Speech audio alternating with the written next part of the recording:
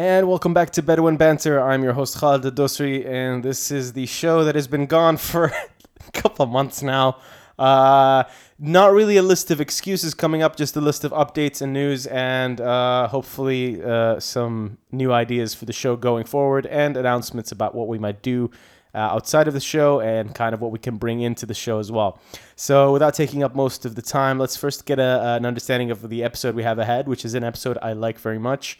It is one with my friend Tom Romansky, one that I've queued up for recording for a while. And it's an insight into the world of branding, marketing, and the genius creative side of things that is Mr. Romansky. Someone who is of Polish descent, who has lived most of his life in Bahrain. So in that way, he is a lot more Bahraini than most of the people I know. And he's also been a part of the multicultural movement in Bahrain. So it's somebody that kind of is, has fingers and toes. And it's a very bad image I'm creating here. He has a hand in so many different pots around the different scenes and communities in Bahrain. He's been at one point in multiple bands. He's somebody that is currently working for a marketing company from Six. He's somebody that is also influential as a creative in so many other fronts, as far as I could tell, from gaming to other stuff. But I don't know if he would consider it influential. I say just his existence is influential enough as it is, and kind of points to the side of Bahrain that you maybe don't hear enough of. And that's what the show is about, right? So let's just get to the current problems we might be facing in the show, kind of give you an idea of what's going on. So this is the first episode we're going to be having in a series of episodes that are filmed. And the new format is going to be hopefully filmed.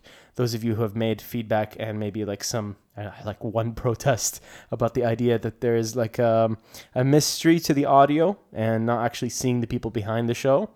But I guess that's what iTunes is for. So I apologize if this breaks the mystery and the immersion and kind of draws you out of it. But then maybe YouTube is not for you and you should try the iTunes version of the show. And that being said, the show will have issues as far as at least this one, in the sense that it's the one that gave me the most hellish time to technically sort out. And at the end of things, I was almost about to scrap the whole idea of having video, but decided against it simply because the Ninja Blade has been working out really well as far as capturing data for hours on end, breaking that DSLR time limit of like 20 minutes or so. And it did such a good job, it actually recorded everything. And that means everything, like even the side info, like the ISO and the shutter speed and everything else. And it was really, really not fun to see on film, and just got kind of smacked my head against the wall 100 times, realizing that even the viewfinder box is in there. So if it's annoying, I'm sorry. I apologize. Just don't look at it. And just look away. There's the GoPro footage of me every now and then, because I always give my guests the best mics and the best video. So unfortunately, you'll see it cutting back and forth from GoPro to the standard DSLR. And hopefully that's not an eyesore. If it is, just check it out on iTunes, and that'll be a regular format. I have also included a little bit of advice and a little bit of feedback that some people have given me about parsing out the show. So I'm going to be doing, at least for this episode, just timestamps on certain sections of the show where there's like specific conversations happening. If you want to skip to that, or even skip this long and drawn out intro about a show that hasn't even started yet, then the time code is going to be there for you, or the timestamp is for you to skip just straight to that. All right, that's I think enough about the there's some audio issue. I think I'm trying to work it out now. So if it's not worked out by the time I upload, I do apologize. It might sound lower than this recording right now. But the good thing is as we go into video, I've finally started to figure out my problems with audio. And I think moving forward, we're going to have consistently good sounding audio, because I am learning. I am like the Borg. Okay, I'll never do that again. I'm sorry. I just lost like 5 listeners. All right, so announcements and news. I have been keeping busy, and a lot of my friends have been keeping busy helping me out with these different projects from different communities. It feels like I've been involved in like 4 different communities in the course of a year, and everything has come together obviously in one 3-month period of spring.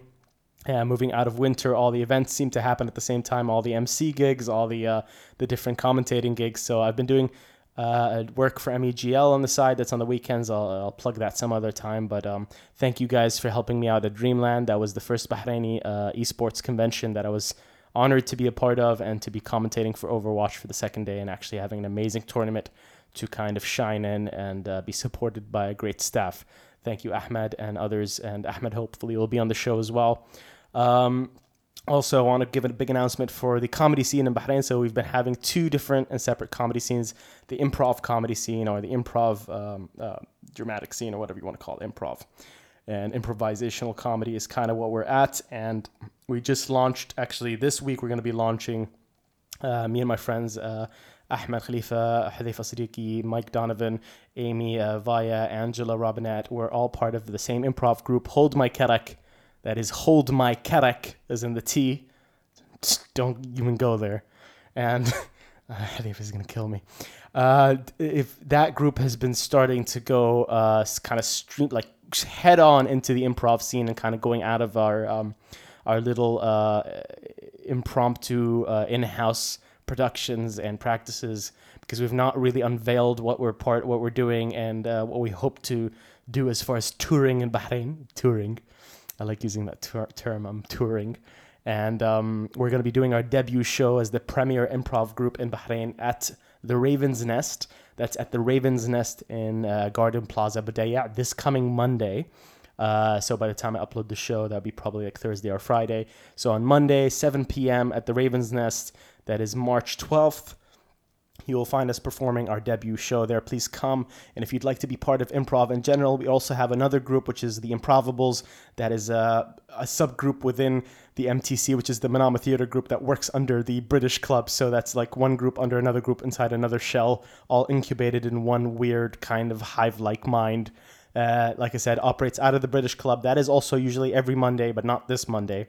At 7 p.m. we run those workshops. It's for beginners, it's for fun, it's for doing improv, learning the dramatic side of improv, short form, long form, even understanding the comedy aspect of it.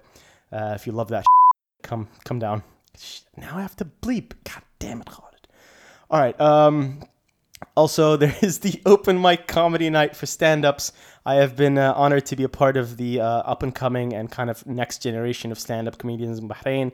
And I've met them because of the diligent and tireless work of one Abdullah Nazar, who has been doing an open mic night for all arts. So that's singing, poetry, and comedy at the Raven's Nest as well. And that happens once a month. So pay attention to their Instagram account because they put up the sign-ups and the time to sign up and everything else on there.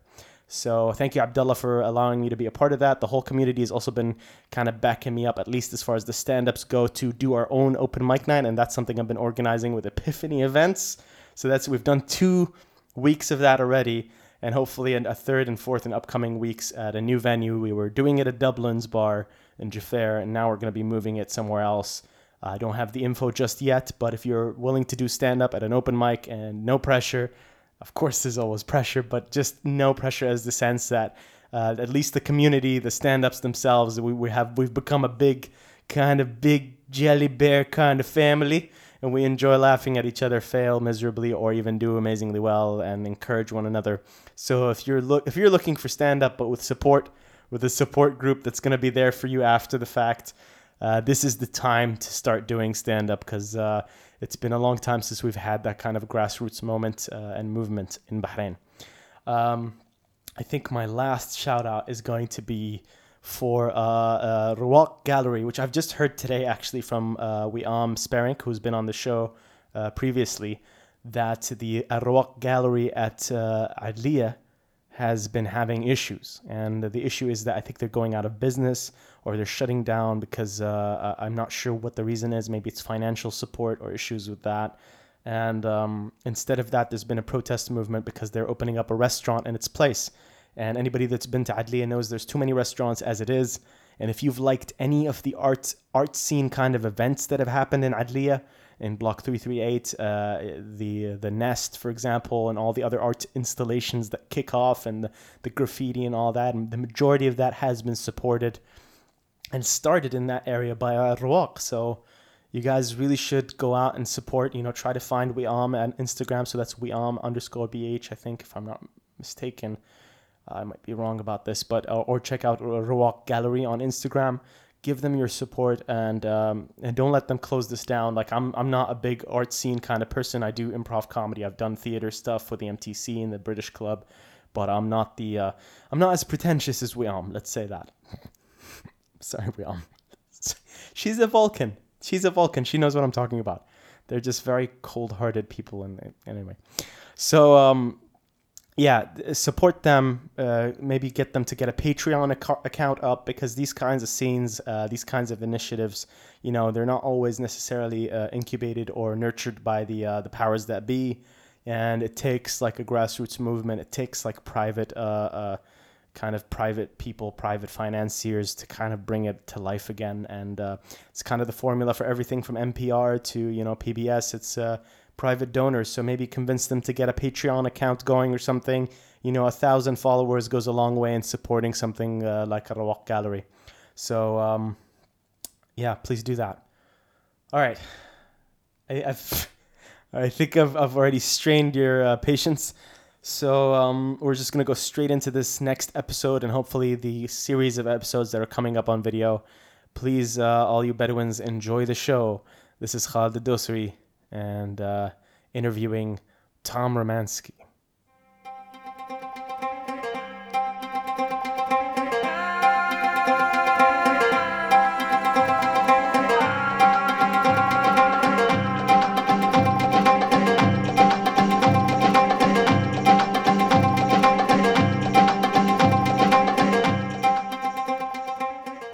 Hey guys, finally back here in the podcast for the first time ever. Hopefully you guys get to see me if shit does not go wrong.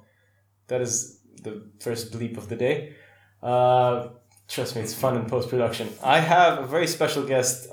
He was actually not supposed to be the first person here on video, but because of technical difficulties, those of us following us on Instagram, please welcome Tomas Romanski. Hi, how's it going? Nice. Glad to be here. Glad to be here. And first on video, that's I feel very honored. An honor, yeah. You're the first white person as well. No, Hafi we had before, but the first full-fledged, like that old school Eastern European blood just running through your veins right now. Yeah, but born in not born, but bred in Bahrain, I guess. Yeah, so. Exactly. You're more Bahrain than a lot of people I know.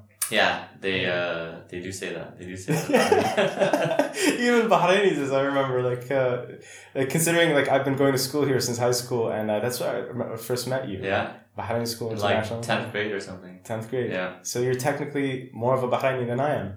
Yeah, You've probably. been here longer. You have more of an old school route to you. Tom, thank you for being here today, and pleasure. Please take the moment to introduce yourself. What do you want people to know about you? I can't even start. You're an autodidact. You're somebody that's self-taught, self-learning, also educated. What's an autodidact? An autodidact is the... Autodidact, okay. So somebody that I consider can learn or pick up anything by themselves. So you can, if you decide you're going to learn the guitar, you freaking learn the guitar. You'll go even before YouTube was YouTube. I knew you as the kind of person that would teach yourself to do anything. Yeah, I guess I've always had a very, eclectic interest base, so lots of random things would interest me, and I would, my folks always kind of taught me to, always try stuff and experiment with things that, like activities or hobbies or music or whatever it might be. I guess, it's nice that you say that. I mean, I never thought of myself as really, that I could learn anything and stuff, but... Really? Like, you were the guy that introduced me to Tool, and you'd get into anything. Like, I feel like there was a few people that I knew that were not judgmental and were very exploratory, curious, whether it's, anime, whether it's movies, whether it's, experimental, anything. You just... I guess it was, I wouldn't be able to really claim that as my own. Okay. Because, for instance, Mo and a lot of, friends, Nick, introduced me to a lot of different kinds of music. And Mo was the first one that showed me Tool, which is, then I kind of loved it and, kind of told other people about it. Okay. I guess I've always... Being humble then is one of your traits, I guess. I try. I guess what I'm trying to say is that I've always had quite and this is maybe something that's really beautiful about Bahrain, is that I've always had such a mix of friends from different cultures and countries and like backgrounds and, you know, whatever, like, you know, musical styles. And that kind of got me exposed to quite a lot of stuff. And growing up, I mean, my parents were into lots of crazy kind of music, and they kind of, you know, weren't very judgmental with anything really. Yeah. So I was very open-minded. So when someone would, you know, play me something or show me an anime, which, you know, maybe I hadn't watched, I wouldn't kind of say, oh no, this isn't really my thing. Like, I'd always give everything a chance. Yeah. So I guess that's, you know, growing up that way, it makes you quite open-minded. So then, you know, do you think that you would also say that not just your family, do you say Bahrain kind of like also, does it induce that kind of thinking? Because that's how I felt when I came to Bahrain for the first time. It felt like it was already a cultural melting pot. People are kind of primed to allow other ideas to kind of float and, you know. Yeah, I think you're right. I mean, I guess like historically, Bahrain has always been like a trading port or whatever. Yeah, so, you know, since the days of Tylos. Yeah, it's since those old days. They've always had that kind of in their blood in a way, you know. Yeah. So, you know, when you kind of transfer it to now, you know, these times, I mean, you meet Bahrainis that are just into all kinds of stuff, you know. Yeah. Which is quite cool, and so it does foster that, you know, openness, I guess. I mean, I've lived in a few Middle Eastern countries, like in Qatar, and I was raised in Dubai, actually. But Bahrain just has different. Like... It felt real, legitimate. Yeah, it just has like an extra sort of like, I don't know, like, I don't want to say tolerance because they're all quite tolerant in a way, but just people are a bit more eclectic, I guess, in Bahrain. And they're a lot more used to kind of, you know, diversity in all its forms. Yeah. You know, we're not just talking ethnically, we're talking everything from like what people are interested to. Like I remember in Saudi was, you know, even if we're talking just about gaming, like that, not many people were into PC gaming. Everybody was a console gamer. When it came to Bahrain, you'd see the diversity of everything from what movies people are into, what, you know, genres they're into, whatever it is, the music, all that. Sure. Maybe predominantly metal is still the king of all things. But metal is always the king of all things. The king of all things, no matter what. It's a Middle East thing. But yeah, Tom, let's get back on to introducing yourself. You're not just this person, this Renaissance man. You're also an accomplished marketer king, the guru of marketing in Bahrain. Yeah, my boss would be very happy to hear you say that. No, I mean, I work in branding and marketing, which I kind of, to be really honest, fell into totally by mistake. When I was finishing high school, my parents were basically like, I mean, I didn't really excel at anything specifically. I wasn't like, oh, he's like very sciencey or he's like super good at art. So there's a clear kind of career direction. But he's a jack of all trades. Yeah, I guess, jack of all trades and master of none. Yeah. I mean, I was really into music in high school, and I guess my dream was, I want to go and be a guitarist in a band. Which you did do. I did do in the end. I mean, it was just like a cover band and stuff, but, I guess you could say I half made my dream come true, because the truth is I never dreamt to be a rock star. I never thought, I'm going to be like famous and a rock star. Like, I just wanted to like... You want to feel like you had the skill set of a rock star. You were like accomplished. I literally just wanted to be like a session musician. Okay. Like, I didn't want to be necessarily famous or anything. I just wanted to be like, that is my job. I'm just, a musician, and that's what I get paid for. Whether I go on stage or whether I'm like touring the world, like I wasn't really thinking of that, So I kind of thought, okay, I'll go and study music. And, I kind of went to my folks and said, listen, I finally picked a career. And they were like, no, you're not going to do music. I mean, they were supportive in the sense that they said, look, why don't you... And it was some of the best advice they gave me. Yeah. They said, look, just get a job or do a career where you're actually going to make money that you don't hate, that you kind of enjoy, so that you have money to do all this other stuff and buy guitars and play, which was a fair point. Because, I mean... If you think of all the people who decide to be musicians, I mean, 1% are going to make a living out of it. The rest are going to end up in like, poor and starving. I know how you feel, but at the same time, I feel like I wish I had parents that were that harsh. In deep down, I can see their disappointment in so many angles. But at the same time, there's this kind of common accepted thing in Saudi. You're kind of like put under the heel of everything from society to culture to what you're. So if you're a weirdo, people are like, oh, okay. At least he's not that, it's good. It's okay. He can, as long as he's not into the weirder stuff and the underground. Some hope for him, yeah. As long as he's not crime or anything else, he's not going into like weird politics and stuff. He's just, he's a geek. That's good. Yeah. Geek is good. But yeah, so I mean, my parents were good. I mean, they weren't harsh. They were always, they kind of helped me pick something. And, I kind of just figured with my dad, we sat down and kind of worked out, okay, well, I'm kind of creative. I guess I can write. And I, can mix that with business somehow. So we kind of figured, okay, why don't you study marketing? Yeah. So it seemed like the logical sort of choice. And then, I studied marketing and it was fun. And I mean, in uni, I won't say that I was super engaged with it. I wasn't like passionate about marketing. It was just, okay, I started a degree. So, I mean, I got to finish it. And then, yeah, I ended up coming back to Bahrain, working here. And then sort of through just, as life happens, I guess, various jobs. And I started at one company and then kind of started enjoying it. And then, as it kind of went through, I ended up at the agency, which I'm at now, which is From Six.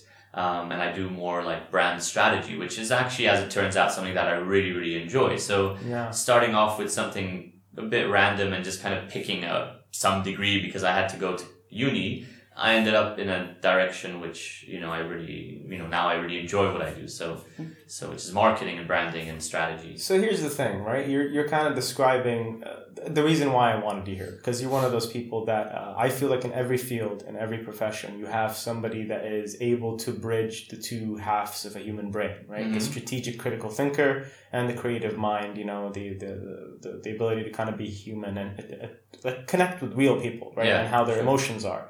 And I feel like when you describe your marketing strategies, your branding strategies, and everything else, you're kind of tapping into both. Is that something that is common in your field, or is it you're like, not to kind of make you put you under pressure to toot your own horn, but to say, how often do people in branding and marketing, whether globally or in the Middle East, they tap into both and kind of desire to blend both? To be honest, I mean, in marketing, it's like, like you said, the kind of mixing the right and left brain is, it's the common, like that's what you should be doing, right? Right. So that's the goal. Yeah. Yeah. You have to research, your target market, or you have to research your products or whatever. You have to have some science behind what you're doing. But then there's also an element of sort of intuition and experience, and just sometimes, something feels right and you can't necessarily say, well, this is the number that proves it's correct, but you just, this is the right approach, let's say. So you have to kind of find that balance. To be really honest, internationally it's done much more. I think locally the industry still has a little ways to go. Yeah. And by locally you mean Bahrain or the Middle East? I would say the Middle East, because that's the majority of my career has been here. Yeah. I've done some projects outside, but Bahrain is really more of what I know. And I think slowly it's kind of catching up, but people don't here want to really invest in the research part for some reason. That doesn't mean that not everyone, obviously. Some people I have some clients that I work with that are very kind of keen on, we have to make sure we research things and we don't take decisions subjectively. We have to, because that's the thing in marketing and as with any sort of art form, it's very easy to be subjective. To say what, I like this, therefore everyone will like it, which is, it's kind of a fallacy, because you're not necessarily the target audience. You're not necessarily the kind of mindset that, you might be selling your product or your brand to. So, but a lot of people do that here. They'll just say, I like it, or I don't like this, or I do like that. Therefore, that's kind of what we should be doing. With that subjective perspective. Yeah, with that subjective perspective, rather than kind of taking themselves a little bit out of the equation and say okay, I might not like this, but will the person that I'm actually trying to communicate to like it or not? And that's, I think, what people here find hard to do sometimes, to get out of their sort of just looking at something from their perspective. So internationally, yes, there's a much more of a, I guess you could say scientific approach or focus on the research and data. But nowadays, especially the stuff we do, and it's been quite helpful for us, we do a lot of digital marketing, right? Right. Which digital and social media, that's where everything's going nowadays, So how does that affect because we kind of take a while to catch up on anything here, whether it's strategy or even creative thinking. There's a lot of we let the West and other places kind of test out the field, and once something has become an established format, then we start to use it and never actually push we don't pioneer, we don't trailblaze. So you feel like digital marketing is still there? It's still prototypey in a way, or is it people have kind of already are experimenting in different ways? I think people are definitely experimenting. There's not a lot of here I can kind of toot our own. Okay, go ahead. Yeah. To be honest, where we're at with From Six, the stuff we do for digital or the digital marketing, no other agency really does it to the level we do it, you know? Right. I mean, we have some really good people on our team, that are just, they really know what they're doing. And the thing with digital that's great is that you can actually show like a client, for instance, results, right? Yeah. So you can tell them, listen, this is how much money we spent on your project or communication. This is how much, let's say like leads or sales or something that we've generated. Right. And here's your return on investment. So when you look at a lot of these guys, especially when you look at like banks or real estate companies and you show them the numbers, they're like, oh, okay, shit, this actually, like this works. You've shown me it's worked. But, you know, when it comes to other kinds of advertising, like, you know, let's say like above the line campaigns, you know, so that's sort of things like radio and print and outdoor. You can't really track that. Like if I have an ad, I mean, you can track it to a degree, but it's much harder. You're talking about traditional media in general, right? Like if I do let's say I have an ad for some product or something, right? It's hard for me to really gauge or to show like a client, out of all the marketing and things that they might have done, this ad resulted in exactly this amount of leads or calls or whatever. Right, yeah. But with digital, you can do that, right? So I can have a piece of communication and I can track how many people clicked on it or how many people went to the client's website. And that how immediately... How organic it is, how much engagement, all that stuff, You can track all that stuff. So you can tell the client, look, this is all the money we spent, this is all the stuff we did, and these are all the different results and things that happened, right? Which is great because then the client can look at it and go to his CEO or go to his board and justify all their spend and say, listen, I've used up this money and this is exactly what's happened with it. Yeah. And people love that, right? People want to know, especially in business, where their money is going, what's the result, how effective it is. And obviously it lets us track things, right? So, you know, we can do a campaign and we know from our side, okay, did it work? Did it not work? What do we need to do better next time? Which you can't really do with ads and stuff. You can focus group test it and all that, but it's expensive. It takes a long time to do. So that's why, like, naturally, everything is just going to digital. Like, everyone's... It's like, moving towards that. But here's a question I asked you before, because we had this conversation, me and you. Do you feel like, culturally, do we have in the Middle East... Oh, that sounds a lot better. There we go. Yeah, you sound much more... I know, it's a lot more romantic. It's a bit more seductive. This is a marketing strategy right here. This is getting seductive. But... how do you know when you kind of introduce a format that works? Mm-hmm. And you're speaking when you mention these people that you're speaking about right now, are we talking about like massive corporations or mid-sized companies or even small businesses? I mean, we have a mix, to be honest. We do some digital marketing for one of like the really, really big banks. We do some social media for kind of small startups. So we don't really have we have quite a wide tier. Variety. Yeah, I mean, we have some, you know, big real estate company that we, you know, we do all kind, you know, digital and social media and stuff. So where I'm going with this question is this. If you have that much variety, right, do you see a major distinction in the big-sized companies and the mid-sized companies? The smaller, you know, the everyday guy that's just opened a vitamin store and he wants to, you know, go heavy into digital. He's on Tumblr, he's on, you know, stories, he's doing everything else. And he's got maybe, can't afford it maybe, but he's dedicated enough time to have a social media guy there doing all that and reaching out. When you talk to these people, do you feel like there is an understanding that the format, this paradigm, since we've shifted away from traditional media, is there constantly staying up to pace, or are they looking for a set format and they're like, okay, found it, this is what works, I'm going to stay on with this format for the next 5 years? Like, how often do they evolve? I mean, I guess it really comes down to us in a way, right? Because that's kind of what, in a way, I guess people pay us for, right? In a large part. They want us to tell them or to advise them on what they should be doing, right? I mean, you know, if they're experts in marketing and they know it all, then they don't actually need us, right? There's no point paying us if you already know what you're doing. You know, that's just like the honest truth. So people come to us because they're, you know, it's not that they don't know, but they're kind of asking, they want help. You know, okay, look, I know I should be doing this or that or the other, but maybe you need a strategy, or they maybe can't like create all the content, or, you know, there's various kind of reasons why someone would come to us. I think, you know, people are catching on. I don't know, in my experience with branding and marketing, and I've worked with, you know, quite a diverse set of clients, big and small. There's just, I guess people are a little bit scared in Bahrain to sometimes be the first to try something new. Yeah. You know, I've been in a meeting before with a, you know, marketing guy. A hamur, as we say. A hamur, yeah. A hamur. The big fish. He was definitely a hamur. Yeah. And we were, we were pitching him an idea for a campaign, and it was something that hadn't really been done before. And he was kind of like, okay, but, if no one's done it before, then what if it like doesn't work? We're like, okay, I mean, you kind of have to take a risk sometimes. You can't just be the first and take no risk at all. But his kind of opinion was like, no, but if, people talk, and if it doesn't work, then they might talk badly about me. And, and we were kind of a bit, okay, but you got to take some kind of risk. You can't just always be the second to do stuff because, that's not really great. This is what I like about you. You're being a bit humble about this and reserved, but there's this aspect. This is where your human side kicks in, right? You don't just go with the data. Like a lot of people would aggressively push and be like, no, this is how it's done. Trust, and they'll just hammer it in that that's what everybody's doing until the guy feels the pressure that, this is what everybody's going, this is the direction.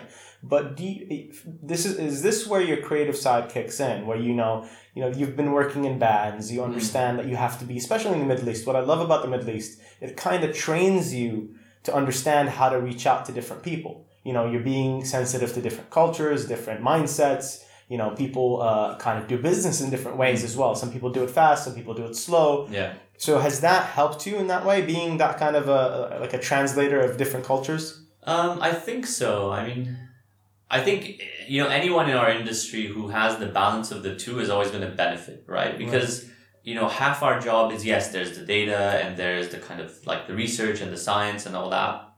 But obviously a huge part of our job is like the relationship and the human aspect, right? That you can't really have, I don't think you'd be as successful, or a person won't be as successful if they have one without the other. Like you can't be just like purely emotional and just relationships, because in the end you have to deliver, right? You can only hold a relationship for so long with some kind of client, but actually all the work you're doing is shit and you're not really delivering, but you have a great relationship. Like that's going to fizzle out eventually. Yeah. But then at the same time, a client, you have to, it's like my boss always says, like, when you work with a client or you start a big project, it's like you're getting into a relationship with that person, right? You have to have a trust. You have to know when to push a bit. Dinner date. Yeah, exactly. You gotta schmooze a little, and you reveal a bit about yourself. You're not being too pushy as well.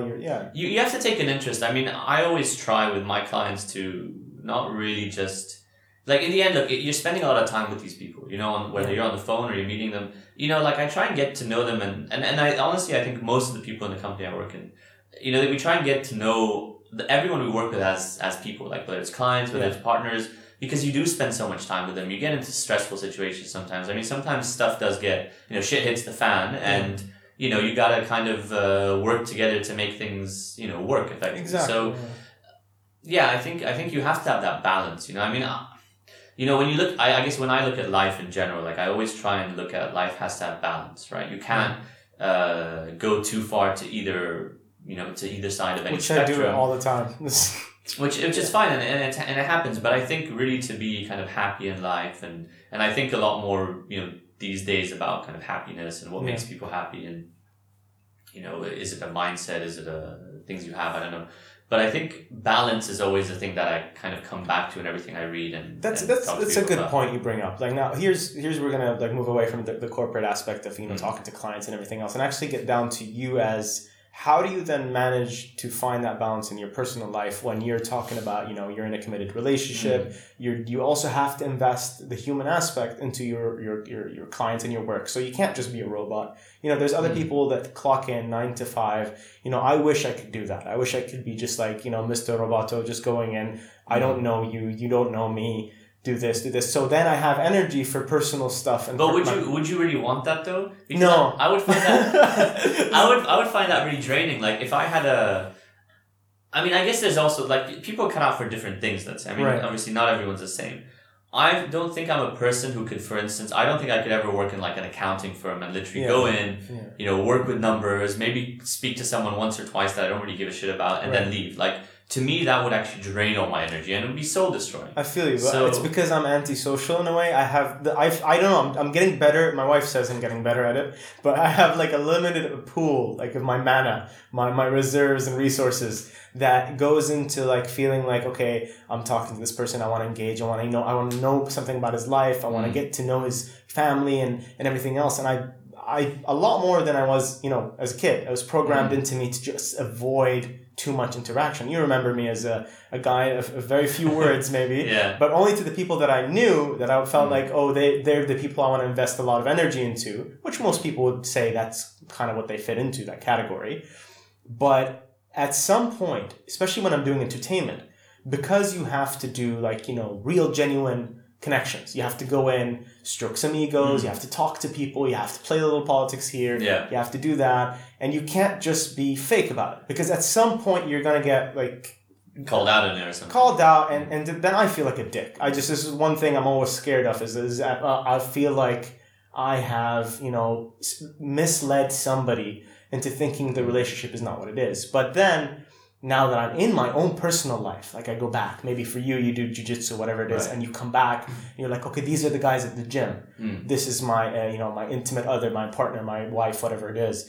And do you feel like you have more time for them? Does it energize you? Does it take away from that? No, I think it's, I've always been, I've never been antisocial, I would say. Since I was a kid, I was going up to strangers and saying hi to them and just, I've never been a shy person in my life. So even when, like you said, I played in a cover band for, 3-4 years. We played obviously small gigs in Bahrain, but we played, we opened for Top Loader once. That was our, culmination of, the culmination of our achievements. We opened for Top Loader, and then GDN printed our picture and said we were Top Loader, which was great for us. But yeah, so we played on stage a few times, and I never really got, I would say, too nervous, or, you get a bit of a jitter, but I was never kind of, had stage fright or anything. So I've always been quite good with people and striking up conversations. Even at parties, I'll just go and speak to anyone, because for me, I don't know, I find that interesting. It's never fake. I never kind of will go and try and get to know someone or say hi to someone out of some... but if you're naturally antisocial, sometimes you're just pushing yourself. That's what I used to do for a long time, is if I don't do this, even fake it till you make it. But at some point I'll get to click with somebody where I will go, you know what? No, what are you afraid of? You're connecting with this person now, but I had to push to get out of that. Because it's harder to connect when you're talking about a culture sometimes. When I grew up in Saudi, where connecting meant you're causing friction, you could be causing conflict, you know what I mean? So people will wait it out. We have a term in the Middle East called layahna al-miyana, and that means the time where you're both chill with each other. Now you both can let down your shields, and okay, I know you, you know me, and you don't want to make the mistake of letting it down too soon, before you know what the other person is around. So you're scared to get hurt or something. Yeah, you're scared of getting hurt. At the same time, you're scared of hurting somebody else as well. You don't want to be that guy that offends somebody or causes friction. I guess maybe that's, I don't know, when you get into this whole, psychological thing of the introverts and extroverts, but I think I guess deep down inside, all human beings want to connect in some way, right? That's, I guess life is all about connecting, whether it's love or friendship or companionship, whatever. So I think maybe when it comes to introverts or people who are antisocial, they still have that need to connect. It's just their journey to connect is a little different, A good example is me and Zarina, right? Can you tell everybody who she is? Oh yeah, Zarina is my the love of my life. Yes. My the beauty. The beauty. Yes. She's my girlfriend. Yeah. So you got the blushing is on the camera now. Because people say beauty. I call my guitars beauty. So Zarina's the one and only. So, also another person I'd love to have on the show. I'm sure. The pair of you as well one day. I'm sure you could convince her. I think she'd be really funny on the show. But so she's kind of introverted, and I think I'm pretty extroverted. So but obviously we both have friends, but it's just our parameters, I guess, are different. Yeah. I have very few close friends, but I have a lot of acquaintances. I know loads of people that I, can call up for a beer or whatever, but they're not close friends, I'm not going to talk to them about deep stuff. But Zarina doesn't really have acquaintances. She'll have, a few really close friends, and that's kind of it.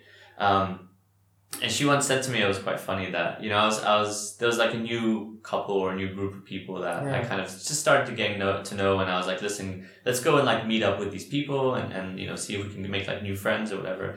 And she was just like, babe, I'll come with you, it's fine, but just so you know, like my friendship hard drive, it's like full, you know, like I don't need more friends. Like I'm good with the friends I have. And I guess that's maybe like a kind of introvert extrovert thing. Like she's happy with, you know, that she's got some really good friends that are obviously, you know, they're my friends as well. But she's good, you know, she doesn't need to kind of meet or you know, kind of get to know new people. That's not to say she's not good in social situations, because she is.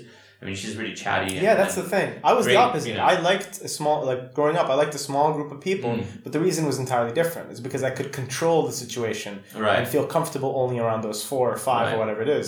And then I slowly grew that circle of empathy, and even like realizing, okay, you know, relationships are not burdens. You know, people, you grow from one another, you become a family, you learn from one another, you appreciate. But then there's also like the opposite where I go too far. Yeah. And I'm like talking to everybody and I can't give everybody the attention they deserve or the time and commitment they need. So finding that balance is important. But with you two together, like in how you deal with your stuff, her being that way, and you at your job being, you know, completely the other way. You have to interact with a lot of people, and so show a little bit of genuine nature. But she does too, to be honest, because I mean she works in events, which is even technically even more extroverted. But how does she do it compared to you? Like, I mean, I don't know. It's weird because I don't know, to be honest. I mean, she is a very good personal person, a very personable person.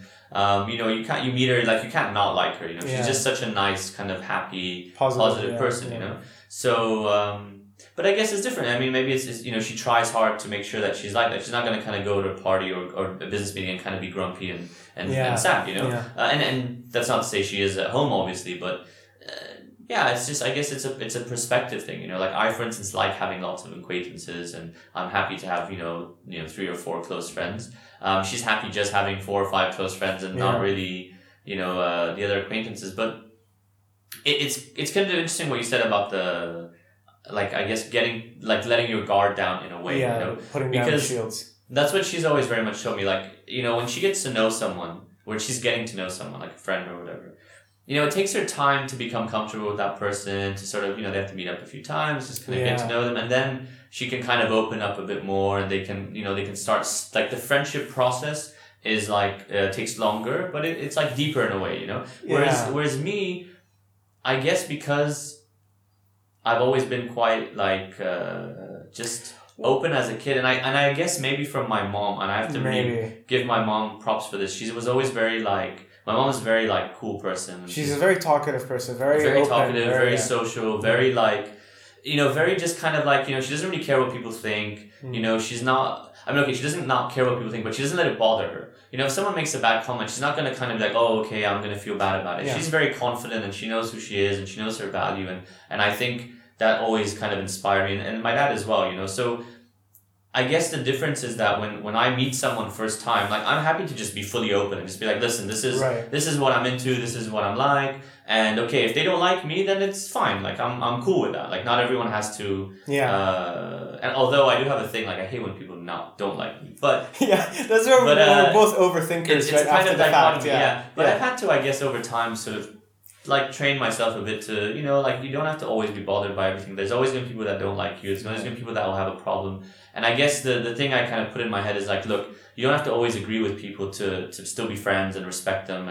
And I think that is, you know, important. I think people have this weird view of, like, if someone disagrees with me or if their views are contrary to mine, we somehow can't be friends, or it causes some issue. Like, I don't get that. Like, I had a situation very recently where I was talking to somebody who was a close friend. Well, he's a friend of a close friend. I consider him a close friend. I don't know how he feels about me, but to be fair, I didn't even realize I was broaching a very sensitive topic, and I won't get into what the topic was, but I was pushing because they had an opinion about the topic, right? And I'm this guy, like, especially since I started the podcast, all my friends in our personal situations, I have to learn how to not be the fucking interviewer. Right? I have to stop and realize, you know, don't be training your, like, question skills right now, buddy. Walking around your auto recorder, it's like 60 minutes every time, you know?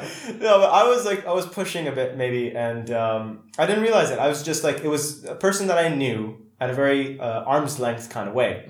And for the longest time, I've been practicing so much to kind of like quickly get to know somebody. And I do that by like seeing what they feel about things, you know, like it's kind of, you're putting out the feelers. What do you think about this topic? What do you think? And you just want to understand the person. Sure. Because I've developed a way of kind of reaching out to anybody, no matter what their background is and what their journey is, right? But with him, it was for the first time, I hadn't seen it in a long time since like I was a kid in Saudi and all that. I realized that the pushing became like, oh wow, he sees it as what's your intention? What's the point? Why are you trying to like get to know me that quickly and push that quickly? And I realized there is an aspect of a threat to it, right? You are forcing somebody to put down the shields when you didn't realize you were doing it, even though that's in one culture, right? If you look at the Dutch and most of Eastern Europe, it's about how quickly you guys can get to know each other. How quickly? But I don't know. I think that's a... Is it a generalization almost? But I think it's an interesting point because, I've kind of found that too. I think people here can be like a little bit almost, not defensive, but yeah, it's they're like a little skeptical. Like if you're trying to be too friendly almost, it's kind of like why be too friendly, right? Yeah, they don't give you the benefit of that. But I think, you know, when you mentioned like the Dutch and stuff, like I always thought the Dutch and the Swedes and like the Finnish and Norwegians, like those kind of, I guess, Scandinavian, they were all super open and very friendly. But apparently that's actually not the case. Really? You know, they're apparently quite like close-knit community. Like I have a few friends who lived in like Amsterdam and stuff, and they said that it's quite hard to like really befriend, you know, like a Dutch person that easily. You know, I'm not saying you can't, but they take a time to let you into their kind of real inner circle. You know, to be like kind of invited to their house for dinner and stuff. Gotcha. So they kind of have their little close-knit communities. You know, so they're not actually that easy. Like, which I had that conception too. I thought like, oh, these guys are like super friendly, and I mean, you know, you think of like places like Amsterdam, they're just so tolerant, and everything is like so chilled. But it's weird. It changes from place to place, and I've met a ton of Dutch people online that were very. I don't know if it's because of the aspect that they were online and I could just hear their voice on headsets and stuff like that. But they're very like a lot of people. English people consider them rude, for example, because they're very like direct, straightforward, at your face. Yeah. You know what I mean? Everything is at your face. So I always felt like that was to me something I never had, but I liked. Because then I wouldn't be paranoid about what somebody's intentions are. Yeah. They're just telling you what they are. He's a dick. That's it. He's just a dick. They're not sugarcoating it. Yeah, and I think that's part of the fear when I'm talking about that guy, that friend. He's worried that I might be a secret dick. Do you know what I mean? Like that I'm just, you know... Nobody wants to be a secret Nobody dick. wants to be a secret dick or dicking it under the radar or anything. And it comes off like that because it might come off as unusual or unexpected to his standards. But by the end of the night, I felt like I said something. I was like, guys, we're not, like, we're in a table of friends, and maybe I made it a bit awkward, but never actually, at the end of it, ended up really well. Like, people felt a lot closer. I was like, we're not politicians. We're not, you know, people that are trying to, you know, get at office or do anything. We're not journalists or that stuff. So we're a group of friends in the Middle East, and we're Arabs, right? Why do we have to be worried? If we're friends, let's just be friends. Do you mind? Let's get to friendship as quick as possible. And like you said, if I say something that you disagree with, just be like, okay, you know, this is a guy that I disagree with, and maybe I won't hang out with him, but why would I get offended by it? That's the thing I don't understand. But I think that's maybe like an issue with, I don't know, like it's like an issue with the world in a way. I mean, there's this always been, I guess historically until now, there's always like an us and them mentality, you know? Yeah. And I don't know if it's propagated by society or by... Western imperialism. Yeah, I mean, you know, we're you know, it's largely to blame, I guess, you know, but you know, things like the Democrats and the Republicans or the sports team, this sports Red team, versus blue. Yeah, like, you know, all kinds of things. There's always an us and them. And, you know, it's kind of like, well, if someone is following, you know, is that on that team, then they're against us or they can't be with us, you know, which I think is kind of silly. Like, you can have differing views or, you know, differing, you know, support different teams or whatever it might be. Right. But it's like, you know what, I respect that you are, I mean, I don't know, let's say we talk about video games. Let's, you know, I'll say like, okay, I respect that you are PC Master Race. You know, I don't have a PC, I play PlayStation, and you respect that, and it's all good, right? I respect the peasants. It's fine. You know, we're a lowly bunch, but you know. No, I have both. I'm okay.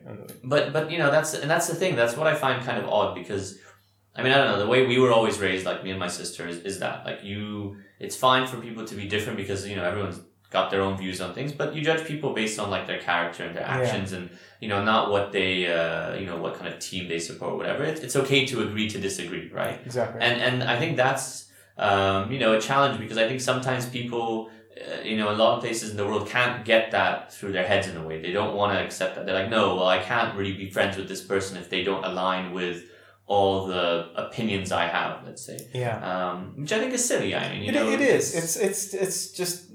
It's sometimes it's like you said, it's tribalism. It's so weird to see it as well shift the pendulum in different countries, considering when I grew up in Saudi, there was people that were all about, not wanting to offend and making sure everybody's okay and looking out for everybody's interest. But nowadays I'm seeing that change massively with the internet and everything else, and people are a lot more comfortable about, hey, tell me what you think. Like, what do you want to talk about? Don't you think people are like, even nowadays, it's like everyone's offended by everything, It's like you almost can't say stuff on the internet without someone being like, well, that's the thing. Offended what's by surprising though? The people that actually get offended the most are Westerners towards anything that, for example, some of the shows I've done, right? Like the people that would say comments are usually the Westerners, and it's not because they actually feel like they're just trying to be protective of the minority audience, right?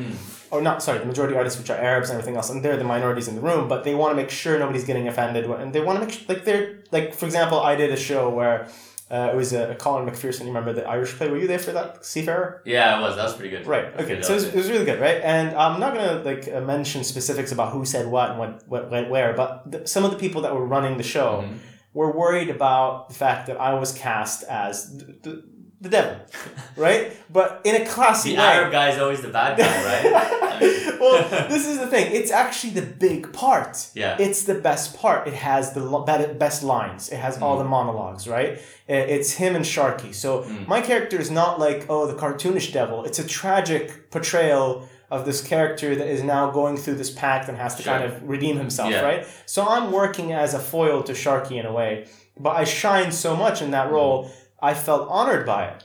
So you did shine in that role. Thank you.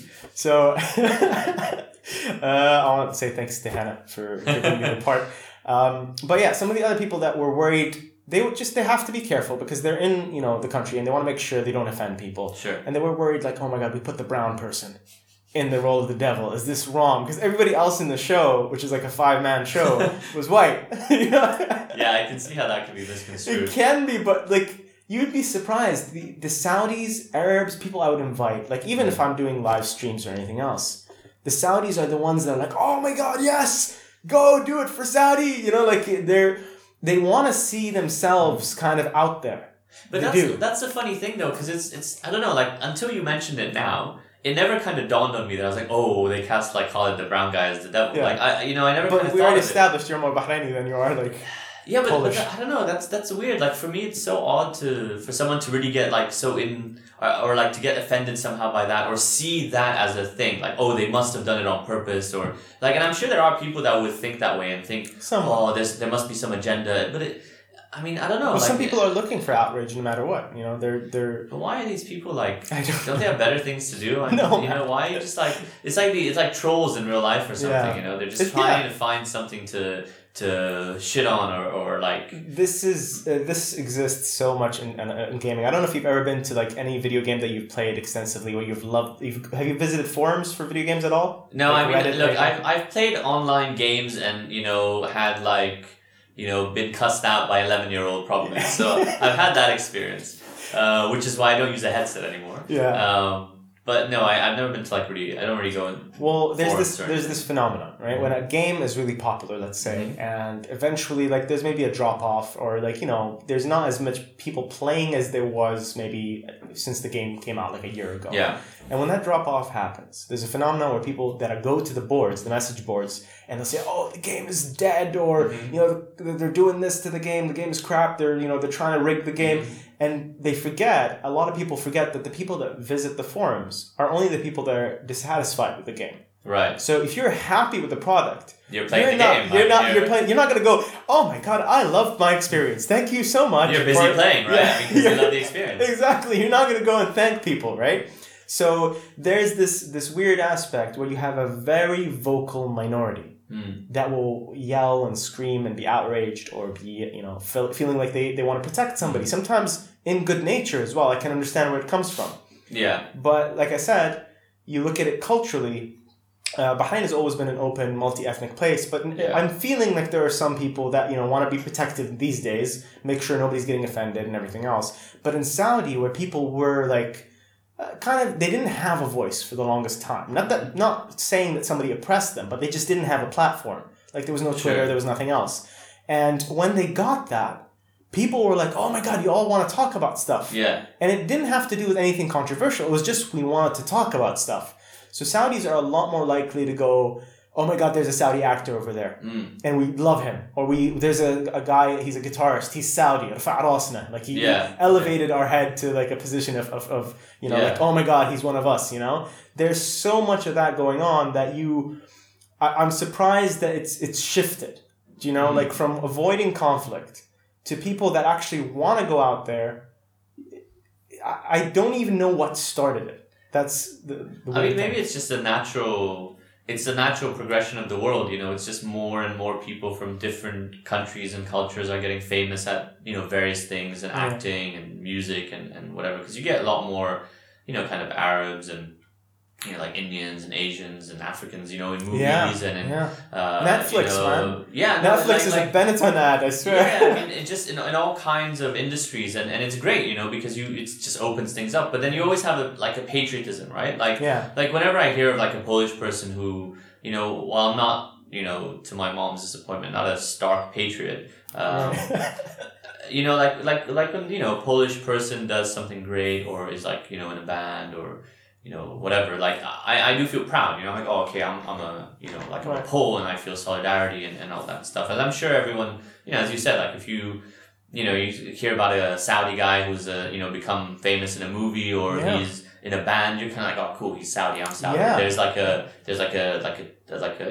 team. You wanna like thing there. You're living vicariously through that person. You feel like, you know, there's hope almost, like, for you or for your community, for growth, for like understanding, whatever it is you're into. I guess it's also like an element of, I don't know, like, I mean, maybe this is a very generalized statement, but if you look at like movies in like 80s and 90s, like, you know, you always had like the white guy as the hero, and it was always like, you know, the Arab guy was always just like you know, like the typecast role, you know. He's wise. The Asian guy is always the wise kung fu master. Like, it's all that kind of stuff. Like, okay, it's not exactly, but, you know, you kind of got that. Right. But nowadays you look at movies and it's just so mixed and matched, and it's nice because it's just more real, obviously, and you know, you get all kinds of characters from all kinds of backgrounds, and it's just a much more obviously a realistic representation of the world. Yeah, well, it's so multicultural and that's what I'm hoping we get with the podcast. The intention was I want to show people that, because I don't want to show this to people in the region. The people in the region already know that you exist, and that people that have been living in the region for, like, you are considered, you know, like, you've been in the region since you were a kid. Yeah. So many people. Expat brat, exactly. Aramco brat. So Dominic, him being like he could speak Bahraini, like, accent Arabic. Like, people, that guy's crazy. We know this. Yeah. As Arabs, we know this. We know how diverse we are. We know how much our culture is like influenced by so many other aspects. But when you talk to a global community for so long, nobody knew this. But I don't know, is that really the case? Because, I mean, you know, you look at like how many Arabs and expats live in the States and stuff, and like Chicago is apparently full of Polish people and you know, people from like Asia and stuff. So I mean, it's not like these people aren't, you know, people from all nations aren't all around, right? Like I don't know, there's very, I think, few countries nowadays where you would go and it's just like the people from that country are the only ones that live there. Like everywhere is just full of all kinds of expats. So you'd think that people would be just so, you know, accepting and open, and it would just be such a normal thing. But you still get places where, I mean, in the States, for instance, you know, the stuff that's happening then is very kind of right-wing sentiments, and even in Europe, some places, you know, you'll even though like Texas is very like that, but you'll find like a lot of Arabs in Houston because of like Aramco and that influence and all that. So it's kind of weird. I mean, obviously, I mean, we won't get into the politics because you know, there's a whole conversation. Local politics we don't get into. No, not local politics. I mean, even like, you know, the states and all that stuff. But I mean, it's weird. You know, the world is so kind of mixed and matched, and you know, that I think you'd be hard pressed to go to a place where you didn't have people from all kinds of nations. So for me, it's it's nice to see that also represented in movies and music and all that kind of stuff. You're right. That's the thing. They were around for ages, and they you'd hear about it all the time in the 90s. People in their communities in Canada or the States or anywhere else, and especially Europe. Europe has known us for a long time. The Europeans are closer to the Middle East because of a long history of kind of people going back and forth. There's commerce, there's trade, there's communities, all that stuff. But with Western American TV, there was never anybody in power that was like a producer or anything else that would be working in marketing or anything else that would understand. They'd be catering specifically to an American audience. Now I feel like, and please, like we feel like this is true for like global marketing or branding, whatever it is. It feels like everything from movies to shows, everything has become an international audience. We are no longer targeting only just one market, as big as the market can be, but most of all, like if you look at Netflix, the shows, like I see Japanese shows on there. I see all kinds of shows that say targeting, okay, how do I get a global audience going? No, you're right. I think you do get a lot of, obviously Netflix here, we get like a bit of a different kind of shows than what you get outside. But I think it's quite cool because you're right. You do get a lot of there's a lot of Indian movies on there. There's great documentaries. There's a lot of Japanese stuff, which is cool, because it's quite interesting to watch that stuff because you get so used to the Hollywood westernized, I guess format of movies and things. There's a certain whitewashing. Yeah, it's there's a format to it. Yeah. And so then when you watch something like a Japanese movie, they have a whole different perspective. The way they approach a movie or the way they approach a story is very different, and it's quite cool because it's kind of fresh and it's I think you're the same in that regard. I like new stuff and new things and something that's different than what I know. I wouldn't want to watch the same type of movie for the rest of my life. That's boring as shit. So you watch an Indian movie, for instance, which is 3 hours long, lots of dancing, but it's awesome. It's something totally different, and it's just a different approach to a movie. Which is quite cool. So it's nice because it opens your mind a bit. It gives you kind of a new experience of how things can be done, and so it's great. I mean, it is cool that Netflix does have all these different. So what do you personally think was the cause of it? Because I don't know when the point happened, but there was a point in time. I recognized it in my head where I'd watch a video game that was a Japanese video game or anime, whatever it is, a movie from Japan. And the fight choreography was distinctly Asian. You can tell the difference between Die Hard and Asian choreography. Yeah. And then one day somebody decided in American video games that we're going to use the best elements out of that game and transfer it. And now it's no longer just Western and Eastern. It's become, we all amalgamate. We're the new Roman Empire of media. I think it's just it's a natural progression, right? Because you're going to eventually take the best parts of all the different things, and it's a convergence, right? Yeah. You eventually be okay, well, the best choreographers are, let's say, maybe Asian, so okay, let's start using that choreography in all our kinds of movies, and then they say, okay, but the best music is from whatever this place, so let's start using that, and the best acting is from this place, and it's just kind of everything will start, it converges, right? Especially with the world now. Because back in the day, everything was a bit more fragmented or disconnected, right? You would kind of, you might get a copy of a movie from a different country, if you somehow got it on VHS or even or saw it in the cinema or whatever. But things were a lot more localized, Yeah.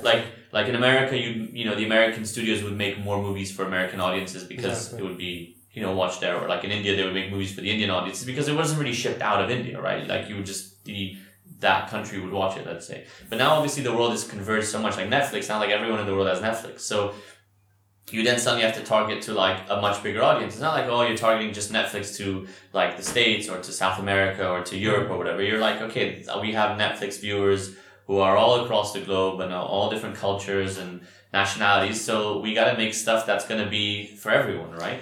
And I think with movies as well, movies are much more global affairs nowadays, you create a movie that just gets watched by everyone in every country. So you start kind of, I guess, or maybe what I mean is you get more exposure. Yeah. So if you're a great, let's say, a composer in in Asia, Korea or whatever. or Korea, a great composer in Korea, it's much easier for you to become like discovered by other studios, and you're for them have to work. Unique sound, a unique cultural aspect to you. And even it's easier for them to work with you. You know, you might be able to do it like remotely somehow. You could record stuff in the studio there and fly. Whereas before, it's like unless you were like really looking out for this kind of person, then you would work with the people you came across or you heard about, and it would just be harder to hear about people so far across the world. Exactly. So now it's just everything's been brought together, so you can actually just take the best parts of all the. You heard it, people. Tom Romansky says globalism, an amazing thing, a good thing. I love globalization. Globalization is the best. I see. That's the thing. There's downsides to it, but then we never talk about these upsides to it. You know what I mean? Like especially with media, I feel creativity and stuff like that. But do you feel like when I look at a Netflix show, I'm like, okay, they greenlight everything, but it's much more of a possibility for me to actually find content or see a movie or a TV show. Please make a Warhammer Horus Heresy TV show. Netflix. That would be pretty. I would watch that. Please do that. Please. I actually know someone at Netflix, so I will. If you give me a pitch, I will put you in touch with them. The Horus Heresy Games Workshop, get on this with Netflix. They're the only people will do it, and it's gonna be like amazing. I don't care if you have to get a Japanese anime studio to do it. Just do it. All right, you did Castlevania. But yeah, that's something I'd never see. Castlevania on Netflix. Yeah. Why?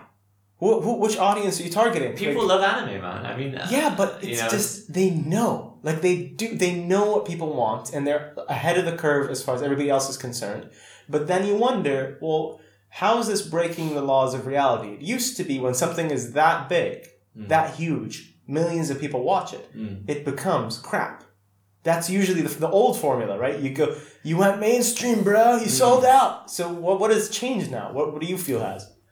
I don't know. I mean, I think you still get, maybe it's like a best of both worlds thing.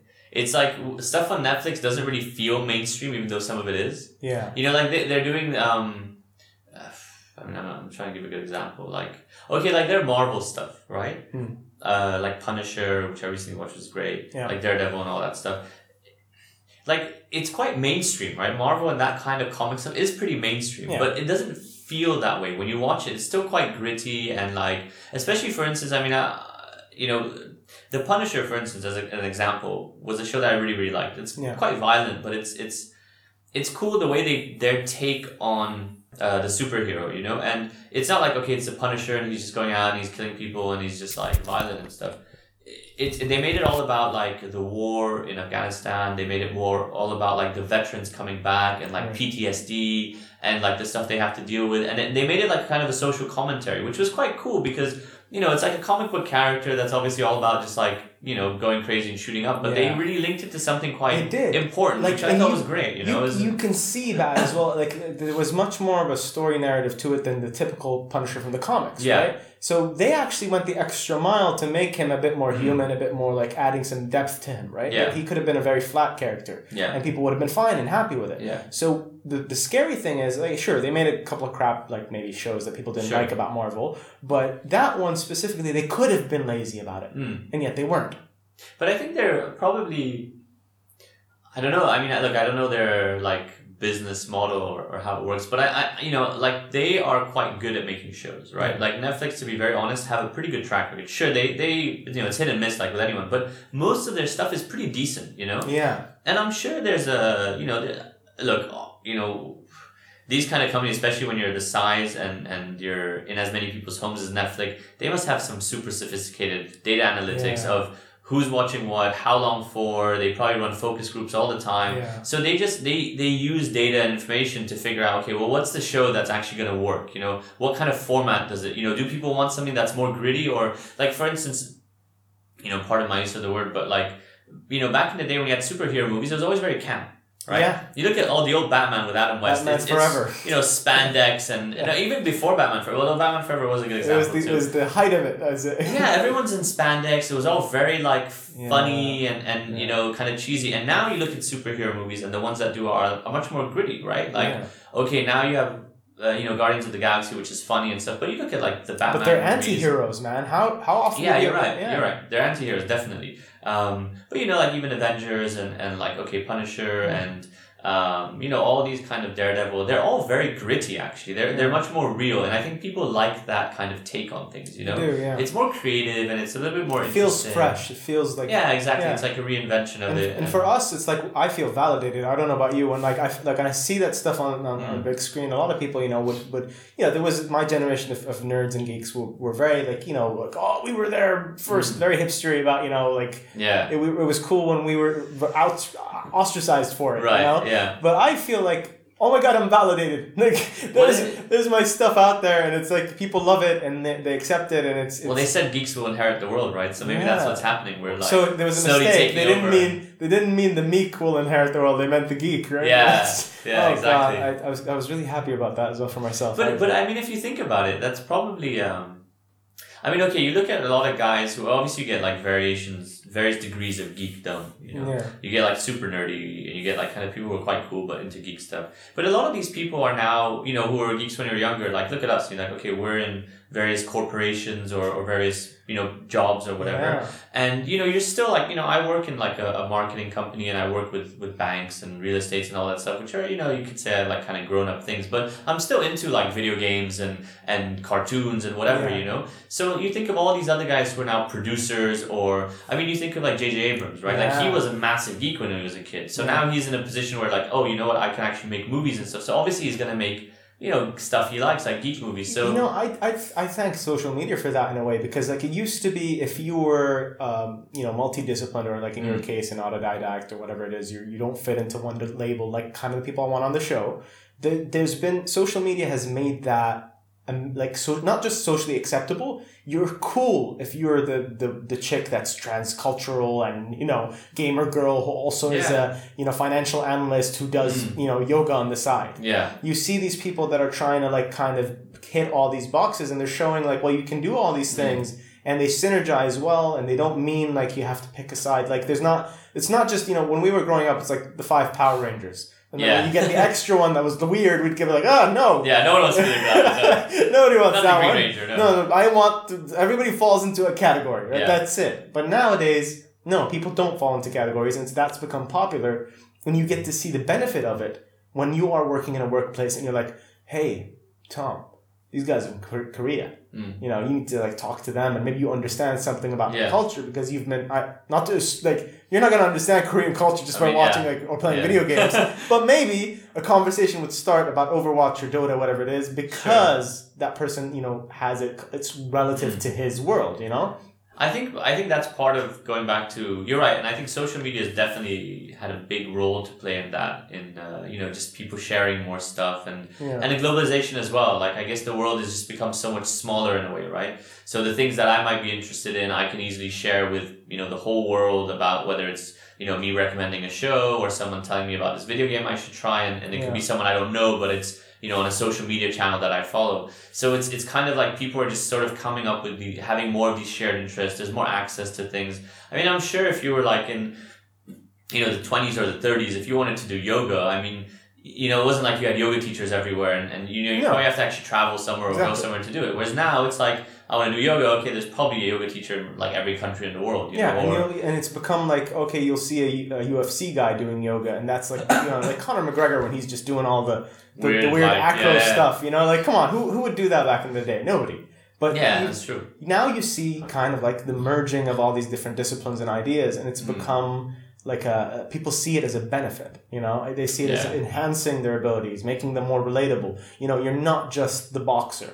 You're the boxer that knows how to talk to people. You have showmanship skills, and you know how to work your social media account. You know how to make yourself rebrand yourself if you go out of date, or what. All these skills like kind of always grow as a human being with something you would never see on camera. We all knew it if you were in the know, to know that, okay, we're 30. We would know, okay, that person, he's a banker, and he also kite surfs, and he might be into this, and he's also an amazing artist. He plays the guitar. But that would never show. It would never translate to media. They would always say, no, this is too confusing for people, right? How do we make it more basic, more simple, more straightforward, right? I mean, I guess people like pigeonholes and labels and like kind of black and white, and so just like, I know where this person is, rather than looking at someone as I guess you'd say like a grayscale, Would you say then, in branding, or not even branding, stay away from the corporate stuff. I just want to talk about your experience with seeing people working their social media accounts for like small businesses or even personal businesses. Have you felt like there's a lot more people that are aware that the game is open now, that it's hopeful, that it's not like, get into a box and stick with it, that they're actually, adapting and evolving on the go? We asked this question earlier, but now I want to get it on a personal level. Do you feel like there's much more hope in it? It's an interesting question. I mean, I don't know. I wouldn't say I really... I think that there's just so much content and there's so many people. And I mean, one of the good things about like social media, and even if you look at on a broader thing, when you look at internet, right? The internet and connectivity, it's so easy to just do whatever you want to do, right? Like things like tools or technical ability, I think are less of a hindrance to someone wanting to pursue something than it was back in the day. For instance, so I play guitar, right? Yeah. And I like to, write songs and just kind of, mess around and stuff. But obviously, if I was like back in the day and I wanted to record something, I would probably have to go to the studio or rent studio time or do something. I have GarageBand on my computer and I never really properly learned how to use it, just watched a few YouTube videos. And I can make songs that sound pretty okay. Obviously they're not like, radio ready, but they sound decent, with the drums and the bass and all that stuff, which I don't play. I just play the guitar and it sounds good. And it's only because I can get the YouTube videos to show me how to do this or that. I can get GarageBand. I can get, iRig for my, my guitar. Now that's one example of like music, right? Yeah. If you take it to things like, these guys who do social media who, go snowboarding with their GoPro, like there's all this content and stuff that you can create because just in the world, you have all these cool tools and it's hardware and software and videos on how to do it and like tutorials and people sharing that knowledge, obviously. I mean, someone has to create that video showing you how to do, whatever. Yeah. So it's resulted... Instead of going back to the 90s where we're just opening up encyclopedias and looking for that one guy. Yeah, like knowledge is so easily accessible. I think it's almost like there's no excuse to not pursue. Like the only limitation you have is really... what you're kind of motivated to do and your creativity. But like the tools and all these things, it's not that hard to learn. Exactly. Most things, I think, and especially if you can Google it, you can YouTube it. It's like all the knowledge is there. I've transferable skills as well. Things you wouldn't let's say resource management games, video games that are resource management. Yeah, for sure. You'd learn a lot about how to balance things out. Yeah, you're telling me about the other game where you're just making sure. Okay, I have to think strategically. I have to think about this. I have to think about the short game, the long game, the end game. Everything, right? Yeah, you're totally right. I mean, those kind of people always say video games don't benefit society, as my parents also used to say. But I think that's not true because it also depends the games you play. I mean, if you're playing like violent games and just killing a bunch of people, then maybe that doesn't have so much benefit. But if you're playing strategy games or puzzles and all, that does your brain is a muscle, right? You're training it with problem solving and, like you said, resource management and even some first person shooter games where you're kind of having to react quickly. So you think quickly. And I would say me having gamed from a young age, I think definitely it benefited me later. Like in work, there are some things that I would, You've translated under other things. Yeah. Like even if you'd say about jiu-jitsu, like I've heard people talk about it as if it is like a chess game in a way. No, it is. I mean, they call it human chess, right? Because you have to be I've done various martial arts when I was younger. I've always really loved it. But, jiu-jitsu is the one that I really stuck with. And I mean, I haven't done it for a little while now, but I did go to Reza's here and trained with Reza Monfradi, who was really, really like amazing teacher. And he's like another story, honestly, about Bahrain, honestly, like another journey. No, he's really like, I mean, they've created like, it's another example of how Bahrain is quite, amazing. I mean, Reza and his guys like created the first, I'm not sure if it's the first martial arts like association in Bahrain, but it's like they created a jiu-jitsu national team. They trailblazed it in the sense that made it acceptable. Like because before that, even if you were just doing boxing, it was considered like violent sports. Why were you doing it? There's such a negative connotation to it. And he and others made it so acceptable, and kind of they did the proper outreach to it. And now they have like UFC matches here, and they train with I think one of the KHK. Team, and so it's really like growing, and obviously like the kind of royal family and the the leadership like supported it and stuff, which is quite cool. Nurtured it, helped it grow. Yeah, especially like the younger the younger brothers are really like into sports and growing in Bahrain, which is really nice. It's a really good example for like Bahraini youth, and especially like not just the traditional, Bahrain and in the Middle East always like the horse racing and stuff is like, but they're like doing other stuff, triathlon, the Ironman that's happened, the Spartan race. It's they quite love cool. It as well. People are really enjoying it here. Yeah. And definitely people do. I mean, there's a few people in our office who do like the Ironman, and they're really into it. And it is cool. It's showing Bahrain there's all these other avenues and things, and it's all part of that sort of globalization and kind of spreading things out and just we could always just be doing the horse riding thing, but there's all this other stuff that we could be doing. Yeah. So I mean, going back to go where the energy wants to go, right? Exactly. So going back to the jiu-jitsu thing, I mean, I did it for like 2 years, and there's something quite cool. I mean, jiu-jitsu is very much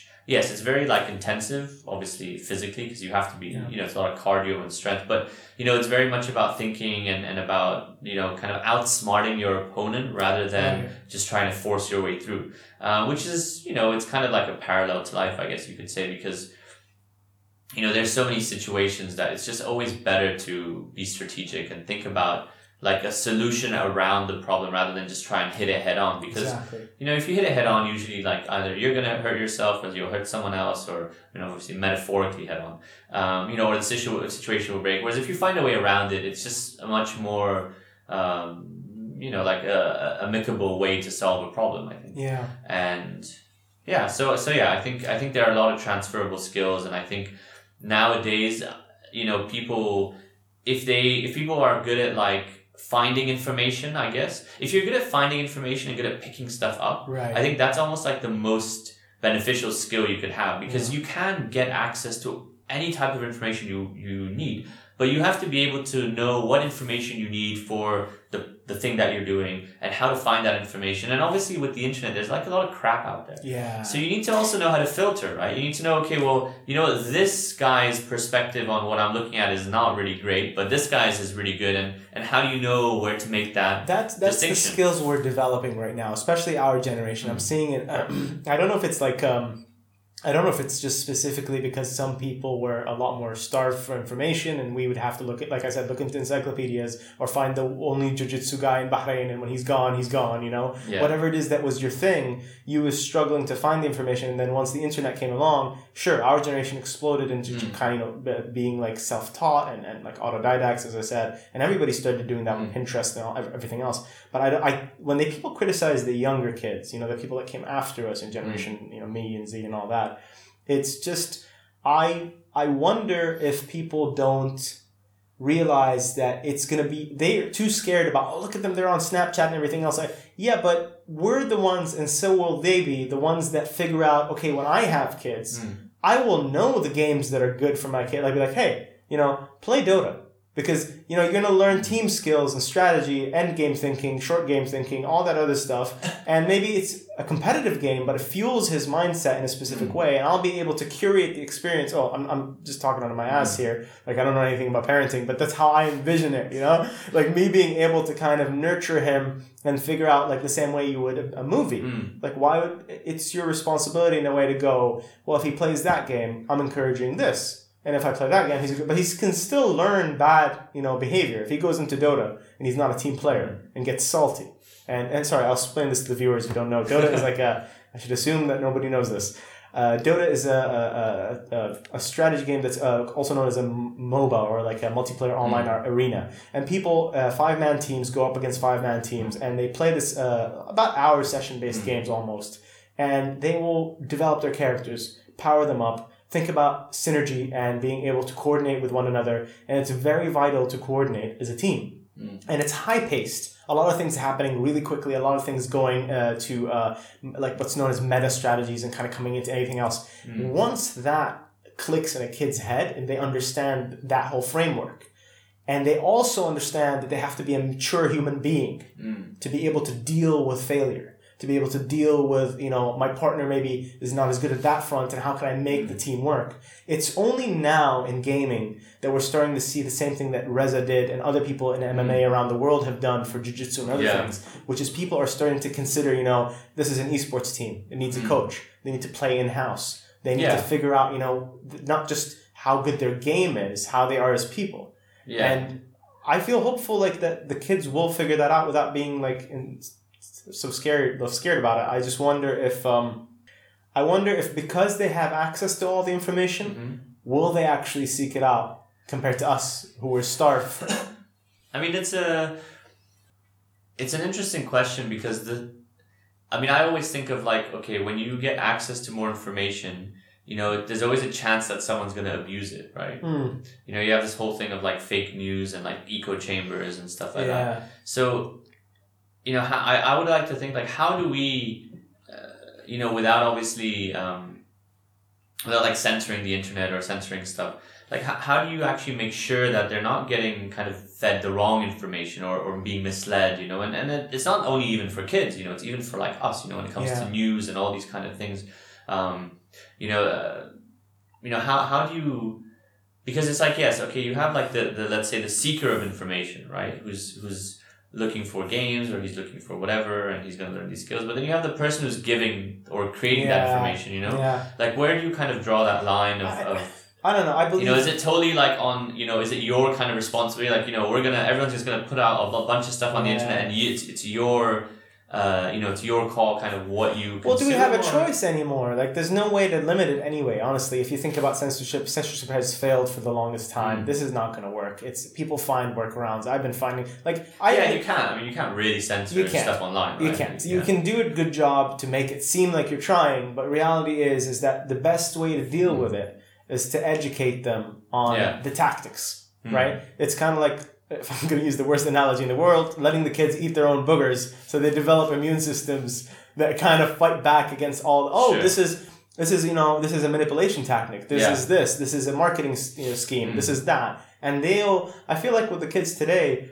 they're being bombarded by so many strategies that are being repetitively hit at them. I'm sure you understand. You see it as well in content, like producing content for marketing and everything else. You can't. There's diminishing returns. It's not like you can use like the same strategy for 10 years now in a row. You have to be that adaptive that quickly because people catch on. Yeah, and I mean the world changes and new stuff happens, and I mean, you know, it's like when you were saying now, like, okay, you're gonna have, when you're kids, you know, you're raising them, you're gonna tell them to play Dota and whatever. They're probably gonna turn to you like, Dad, Dota's like so last year. You know, yesterday's news. You know, my dad's such a like loser because he likes Dota, and they're gonna be into like some weird hologram game or God knows what. I've already figured it out. I'm gonna find the kid that thinks like me, but like me in the past, and I'm gonna be like, do what that kid does. Like I'll be like that. I don't have to know what the game is. I'll just be like, I can tell the personality of the kid that would be probably playing the right games. And that's probably, I'm just, again, talking way out of my ass. There's going to be a whole sideshow of Khalid's parenting tips for like geek dads. There's like a bunch of parents out there that's going, yeah, sure, buddy. You keep saying that. But, I think we're... Oh wow, we went a bit over time, but that's cool. I actually liked it. It was like, very nice. Extra. We have so many to touch on. I had so many topics as well, like I wanted to get into, and it's okay. We got a lot out of this that I didn't even expect we were gonna get. So thank you, man. Tom, it's been fun. Always a pleasure. And hopefully... My first podcast... I wanted to say, by the way, so it's the first time I've ever been on a podcast. I've never actually listened to a podcast. Not in his life. So it's two firsts for me. You know, because I'm kind of listening to myself and you talk on a podcast. It's kind of like I'm listening to a podcast and recording That's at the the same benefit time. of this. You know, you get to feel exactly how, like, you know, you don't talk over each other. You know stuff, you know. Like, it's like a Twilight Zone moment. It is. Now. It's weird. But it's been really fun. There's a lot of stuff I want to get into with Tom about. There's we didn't even touch conspiracy theories or. Oh god, that's like another 2 hours. Oh yeah, and also hopefully Netflix, please listen to us. Make the Horus Heresy TV show for Warhammer. Get on at Games Workshop and hire this guy. Please hire this guy. All right, guys. Thank you for listening. Remember, please like, share, and subscribe, and also find Tom on his LinkedIn, I guess, if you're interested in somebody with his talent. You want to plug your Instagram or anything else? No, I don't really. I'm not a really big Instagram user. All right. You can follow From Six Instagram though. Yeah, follow From Six. Good job. That's the best thing you could have done. All right, guys. Thanks for listening in. This is Bedouin Banter. Signing up.